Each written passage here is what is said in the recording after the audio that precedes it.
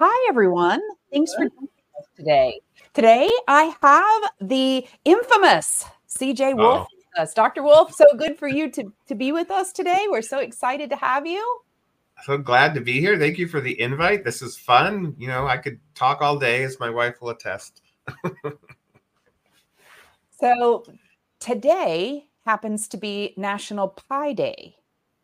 Not like Pi 314. I actually have one of my sons was born on March 14th, and so was Albert Einstein, but it's not that kind of Pi Day. It's a Yummy Pie Day, and it's actually Rhubarb Pie Day.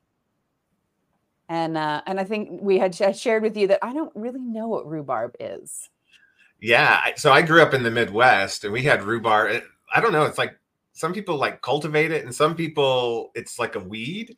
I grew up in the Midwest, and I think I'm not an expert, but I think the leaves are toxic to some animals and things, but the stalk.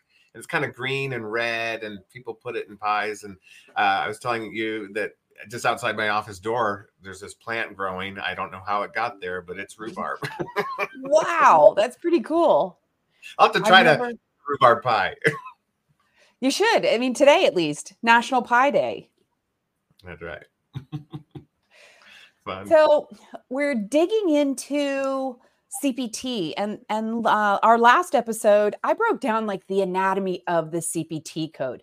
I think it's fascinating that we already know what RVUs belong to a CPT code, and we know what the status indicators are. So some codes are already predisposed for payment purposes, for non-payment purposes. Like there's kind of a science behind the CPT code. So I went through all of that with our friends. But I really wanted to shed some light on part of the CPT book that a lot of people overlook. You know, they get their books. We have that wonderful snow day. You know, you take the packaging off and those little white flakes go everywhere.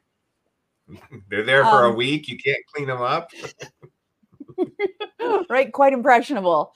But there's so much more in CPT. So there's portions of it that give us further explanation about these CPT codes. Mm-hmm. And I thought we could chat about that today. So the introduction section has a lot of information in it that helps us understand how to identify these codes appropriately. Yeah. One thing that I was looking at that kind of caught my eye, because like you just said, I don't read it all the time. I know I read it years ago, but it's good to refresh, right? And kind of level set. There was this one paragraph, I'll kind of refer to it here. It talks about, this is right in the instructions for use of the CPT codebook. It's the second paragraph. It is equally important to recognize that as techniques in medicine and surgery have evolved, new types of services, including minimally invasive surgery, as well as endovascular, percutaneous, endoscopic, etc., has challenged the traditional distinction of surgery versus medicine. So in the CPT book, right, the bulk of it is this surgery section, and then you have this medicine section. And essentially what this paragraph is saying is as medicine advances and we become less invasive and you do more things through wires and catheters, you're still kind of fixing the problem, but is that medicine or is that surgery? And so they talk about how the placement of a code in one section or the other is not meant to say this is surgery and this is not. And I think those lines get blurred even more as medicine advances to these less invasive types of procedures. So. No, I couldn't agree with you more. One of the biggest distinctions this year in CPT for me was the separation, that distinct separation of the implanted devices and then the programming of those devices. CPT this year made a hard division that implant is surgery, programming all of the neurostimulators, the cochlear implants, the phrenic nerve system is a new one. The programming, the technical part of it is not in the surgery part of it. So like you're saying, there's a clear distinction how you can see the same reference to intervention, but reported from different sections depending upon what part of it you're doing. Yeah. And I think that, if you're in a specialty like, general surgery or something, you just need to become familiar and know that, yes, there's going to be a lot of things in the surgery section, but your practice or your physician, whoever, might be doing some of those programming. Maybe they're not, but maybe they are. So you really need to be aware of that stuff. And the other thing that just kind of, I was thinking about, I don't know how many people have watched the Showtime series Homeland. You remember that? It was, yeah. Claire Danes. Yes, it's kind of old, so this is going to be a spoiler alert. But if you haven't seen it yet, it's been out for years and years, so I don't know if you'll ever watch it. But you remember that one episode where the vice president has a pacemaker or some sort of heart device, and the terrorists, the bad guys, are trying to hack into it and to cause like a heart event, like a heart attack or something. I bring that up because so many devices now, you're going to have like this distant monitoring, and there's lots of, I mean, it sounds sci-fi, but we're there where you can do monitoring, programming. We got Bluetooth, right? All these things. The lines get a little bit more blurred on what is what, They sure do. And it's hard sometimes for coders to understand that they might be in one specialty, but they may have to reference multiple sections of the CPT book. So for cardiology, you're going to have certain procedures in radiology. You're going to have certain procedures in the medicine section. And again, it all just depends on, what type of interventions that specialist or subspecialist is performing. Exactly. Interesting stuff, huh? It is. So CPT is divided into 3 different categories. You got your first category. I always call those like the promoted codes. These codes have RVUs that are attached to them. We know the value of them. They've been given those status indicators. It's like Pinocchio. They're real codes, right? Then the category 2 codes, those are just our performance measure codes. They don't have RVUs attached, and they kind of tell a story of maybe the work behind the procedure or the work behind that service. Yeah. And then the category 3 codes, those are kind of the coolest ones. Those are new technologies.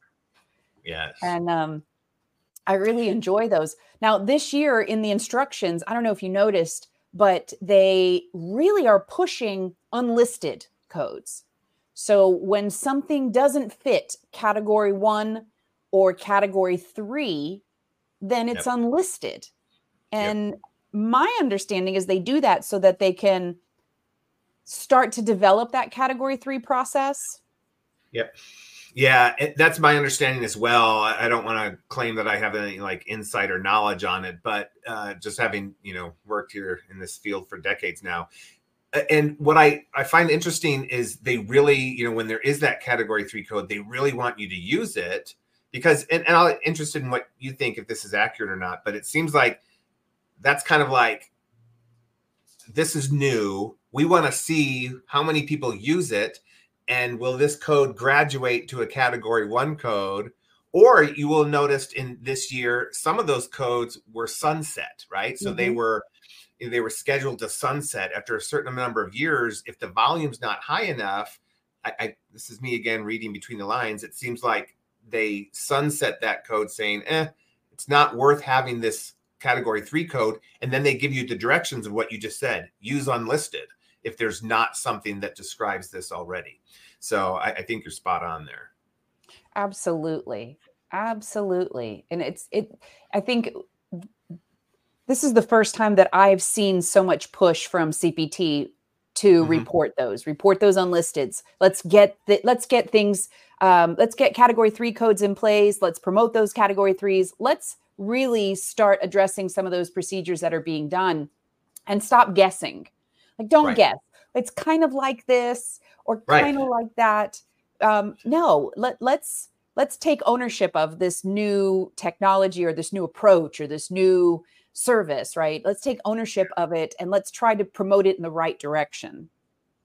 Yeah. And I think then this is where like the coding piece hits real world. And, like practices and providers sometimes don't like to report those codes because then the payer's like, we don't pay this, right? Right. Or you have to do these extra steps for us to analyze this unlisted to get paid. And so in my experience, doctors have always shied away from those unlisted, but it's really the difference between, look, we're trying to speak the language accurately, i.e. the coding, Mm-hmm. and then the real world has to take care of itself. But doctors and a lot of practices see that as the same thing. And so it's kind of hard sometimes to convince people to do that. Well, I mean, my doctors have always been compassionate. And part of that compassion is trying to help me have the best medical care possible.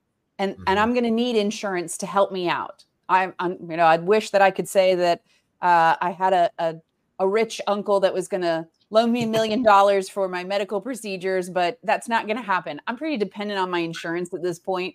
And I know that my doctors feel that. So they want to, let's find a code that your insurance will pay for. But by doing that, first of all, it's not representing that service properly. It's not paving the way so that other people can have that service in the future. And, sometimes we have to accept the fact that this might be the best treatment, but it might have to be out of pocket, Yeah.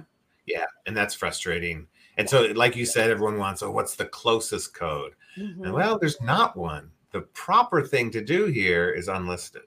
That's right. And that's why kind of like I always say coding is a science, because you read the note and it is or it isn't. It's an unlisted or it's a CPT category 1 or category 3. But billing is an art. There you go.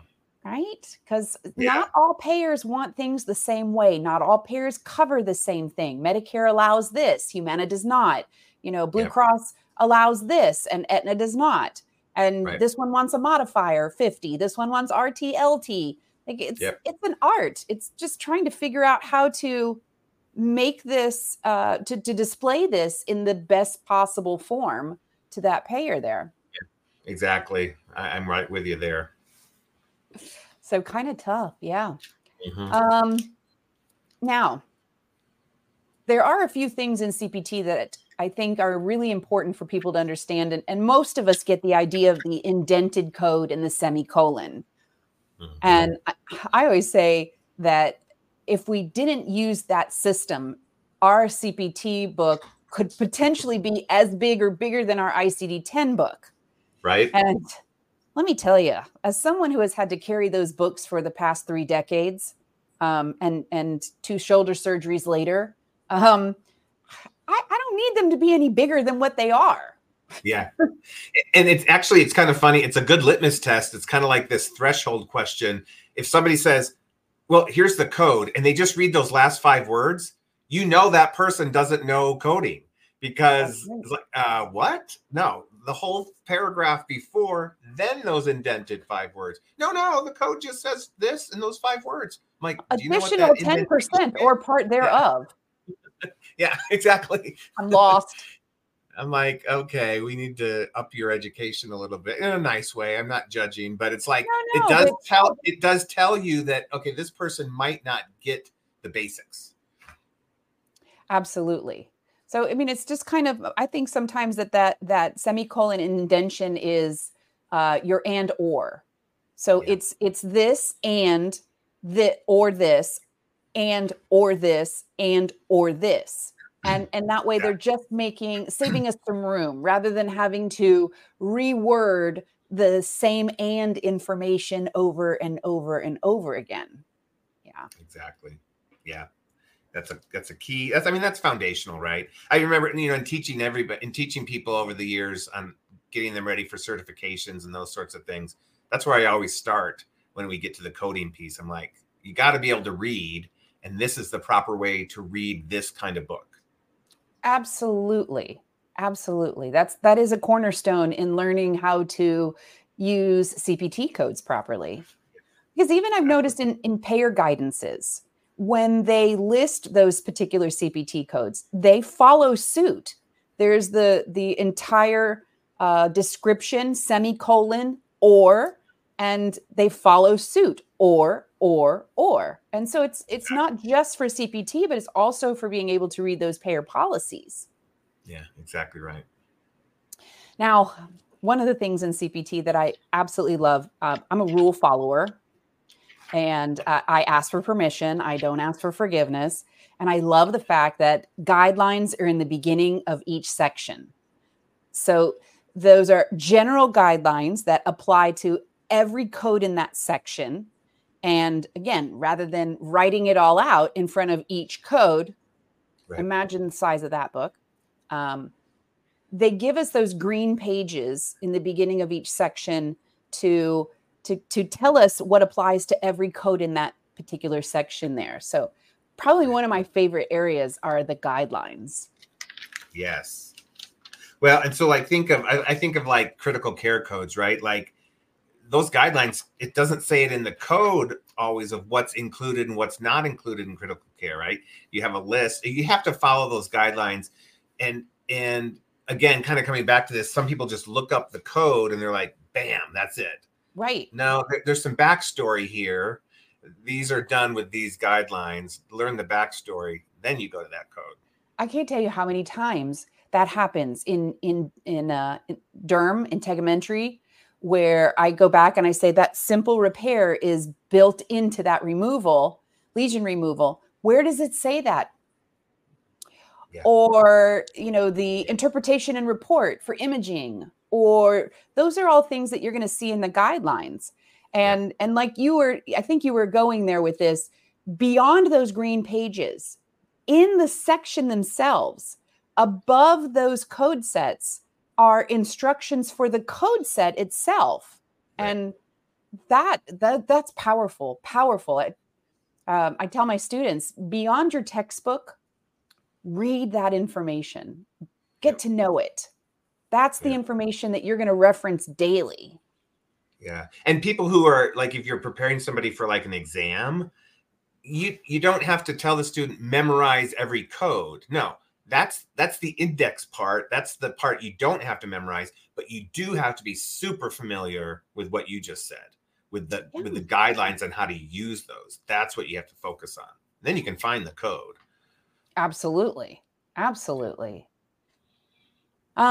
So how about add-on codes? Those are great. They are. And again, I see people are like, oh, I'm just going to report this one code. Well, so for example, I was doing an education recently, and is it 99459, I think is the new pelvic exam code. Yeah. And it's an add-on code, if I'm not mistaken. And people are like, okay, how do I just report this one code? I'm like, no. Read the notes. It says this is in addition to certain codes. And then it lists certain E&M codes that it's reported with. And if it's not on parenthetical notes. Yeah. If it's not in there, you don't report the pelvic exam code with those. So yeah, absolutely. It's like 90, maybe not 90, but 80% of our questions can probably be answered by reading through all of that stuff. And that is always the case. But we're creatures of habit. Sometimes we focus on the task at hand, and the other things kind of get blurred on the outside. And It's important to have chats like this just to remind people that if you're struggling with something, maybe go back to the root. Go back and take a look. Was there additional guidance there? Exactly. Was there a parenthetical note that said do or don't? Was there a modifier guidance that was attached to it?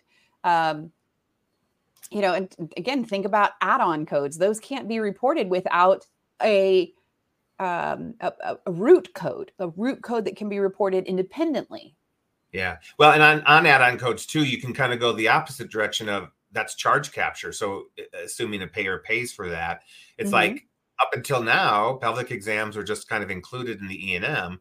They're calling it out separately now. Now, I don't know if every payer is going to pay for it separately, right? But we need to get there and say, oh, that's an add-on code. If you're doing those things, make sure you capture all of that. Well, I mean, it was about time too, because I think that the reason that I understood it from the AMA was that for a male physician who's going to do a pelvic exam, they need to bring in a female to chaperone that visit. So to compensate for that time, because now they, That's they right. must have that medical assistant. They must have that female staff member there present. That's an additional requirement in order to get paid, or for whatever other reasons there are outside of coding. But we needed to find a way to capture that cost. Exactly. And that's, and unless I'm missing something, I don't think that pelvic code says you must have somebody No, there. But to right. your point, that's the standard now Yeah, because of accusations. You just want to keep yourself safe. You want to keep the patient safe. And right. having that extra set of eyes, that witness to have observed the entire procedure, it's really what everyone's doing. And it's not for coding Absolutely. purposes. It's like you said, they're doing it for like liability purposes Right. and, reputational purposes and all that stuff. Absolutely. Absolutely. But at the end of the day, it is an added expense. And I'm really glad that they've considered adding this code in with a reimbursement to it, even if it's just practice expense reimbursement. But they're considering that this is something that has become the standard of medicine. And so it should be reimbursed. Yep. Yeah, that's pretty And, awesome. and that probably wasn't around 30 years ago, right? It wasn't as sensitive, those types of exams, right? It's just people trusted their doctor. Maybe that's what brought us to this point. But yeah. Yeah, well, that's true. But again, because of how it's evolved, just like anything else, because of the evolution in medicine, in our lives, Yep. we have to adapt with it. Yeah. Yeah. Another thing that the general guidelines or the general introduction of CPT shares with us are medical terminology. And I know that that is one of your specialties, terminology, anatomy. I want to do a great plug here. Coders Med School is your company where you provide amazing education for the coder and for the coder to understand. Because I'm going to be honest, I would not be able to pass med school. I'm a smart cookie, but that's tough stuff. And a lot of people, that's not the direction they want to go to. They really love the administrative, the business side of medicine. Right. Right. And Yeah. The reason I kind of started that is I hear from a lot of people of either they're afraid or they lack a little bit of confidence in approaching a physician about a certain question. And so I feel like education is the solution. The intent is not to make coders doctors, but coders are interacting with their doctors all the time. And if they know a little bit more about that disease or about, the specialty society says this is severe versus that is middle. And those are words that come up in our medical decision making in E&M. Yep. And so I love medical terminology, anatomy. I've been teaching it for 25 years in some form or fashion. And it's really another language, right? Yeah, it those is. of you that speak another language, you know what it's like to learn another language. And if you can learn those key prefixes and word roots and suffixes, that's, 50% of the battle. And then, you have to memorize some vocab words, but you can figure out a lot if you know those right. And itis, you're talking about a diagnosis. An ectomy, you're talking about a procedure right there. Just those two terms take us in completely different directions. So, so pinnacle to understand that. And sorry, go ahead. No, go right ahead. I'm enjoying this. I was going to say one thing that when I teach this a lot, like a surgical repair, then there are nuances. So plasty is like a reconstructive repair, whereas RAFI is like a suturing repair. So I always use the analogy of, if you had some shingles fall off your roof in the latest hurricane in Florida, and you just put a blue tarp on, that's more of a RAFI. You're just kind of putting a patch on. A plasty would be, your garage was knocked down or caved in slightly. You have to reconstruct it. And that's a plasty. And so there's these subtleties in some of in some of that language that if you learn those subtleties, it helps a lot.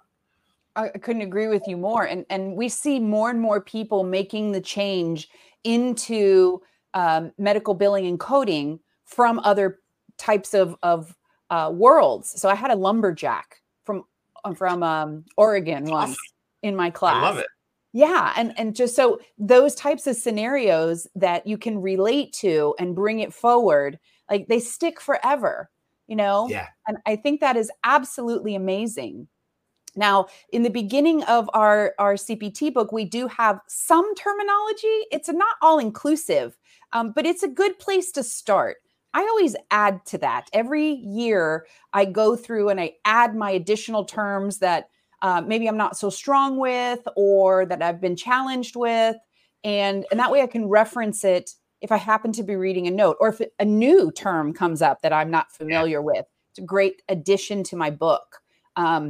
And also in our books, they give us a legend or a table of content in the very beginning of all the illustrations. So whether it's Yes. anatomical or procedural illustrations, those are also built into the the instructional part before we get Yes. into the actual coding part of our CPT book. Yeah, because those, those are so important so that you can learn directions, right? So like if a physician is dictating an operative report, say I started the incision, inferiorly, and I proceeded to make the incision in an oblique fashion, medially and superiorly towards the Mm-hmm. umbilicus, right? So you can kind of figure out those directions, just like I would tell you how to get to my house. You take this Right. exit, then you go a mile and you turn right. So those I can envision in your mind when they use these words, just like a poet might use a word, it starts to bring in this image, and then Mm-hmm. things clarify when you understand that a little bit better. Absolutely. You hit it on the head. It really is directions and it really is. I sometimes during those classes that I teach, I'll go through an operative note with them and I give the lay term in exchange. And you see the eyes of people like, how do you know this? Right? Go and put those terms in there so that you can follow the directions. Look, they're getting way down in there. That's what they're talking about. And Yeah, yeah, so absolutely. absolutely. Yeah, and that's how doctors explain it. They're really explaining it for another doctor who's going to read that note. So let's say I'm digging deep into the pelvic cavity, and I'm excising a certain tumor, and they say it's behind this area. So they're trying to use that so in case anyone goes in and looks at a CT scan in the future or does another surgery, they can see, oh, 2 years ago they struggled with this specific area, and so they can get to that point. And so I don't know, I love it. It's another language. Like my good friend Sonal Patel says, they're painting the medical picture. Isn't that true? And Yeah. some are And better painters than others. yes, And when I educate doctors with clients, some are I'm better always like, painters than others. I'm going to borrow that. yeah, I'm like, hey doc, you get to paint the picture. I know you have it in your head, Mm-hmm. but spit it out on paper so that others know what you're already thinking. So Yeah. And we struggle sometimes with that, especially from a coding perspective is not all providers are going to paint that picture similarly. And it is a struggle. And I don't know if it's because EMR, I don't know if it's mm, because time, there's so many factors into why. Um, but I'll tell you that some of the best notes I've ever read are those that are just dictated. Just tell me yeah, what you were doing as they kind of close their eyes and they walk you through it and they describe it. And it's almost beautiful sometimes. yeah, yeah. So I know a plastic surgeon who, outside of surgery, he does sculpture, and so he really is an artist. And so Wow. their notes are like, yeah, he's like trying to be a poet as well as a scientist. Absolutely. Absolutely. One of our listeners here, Tiffany, she made a comment that I know exactly what seminar you were listening to, Tiffany, when if you think it, ink it. That would be my good friend Betty Hovey, who says it all the time. So yeah, if that's a great thing. If they're thinking about it and they're thinking and they're walking through how they did this procedure, I mean that's the perfect picture.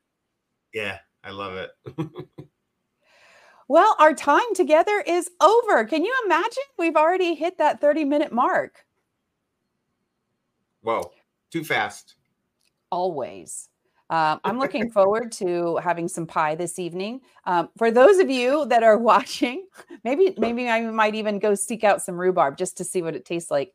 All of Dr. Wolf's information is right there at the bottom, codermedschool.com. You must check it out. Absolutely. The price point is perfect. The information is on point. The description makes it so easy. I tell you, I was sharing earlier that everyone in my organization, we have a membership. They're all watching your videos right now and learning so much. So thank you so much. Yeah, thank you so much. And some of them are free. We try to do a free one every month. So even if you don't want to subscribe, you can look at the free one. And then there's more for those who want to go a little bit more in depth. Absolutely. Thanks so much. And we will see you all in 2 weeks. Bye, everyone. Thanks for watching.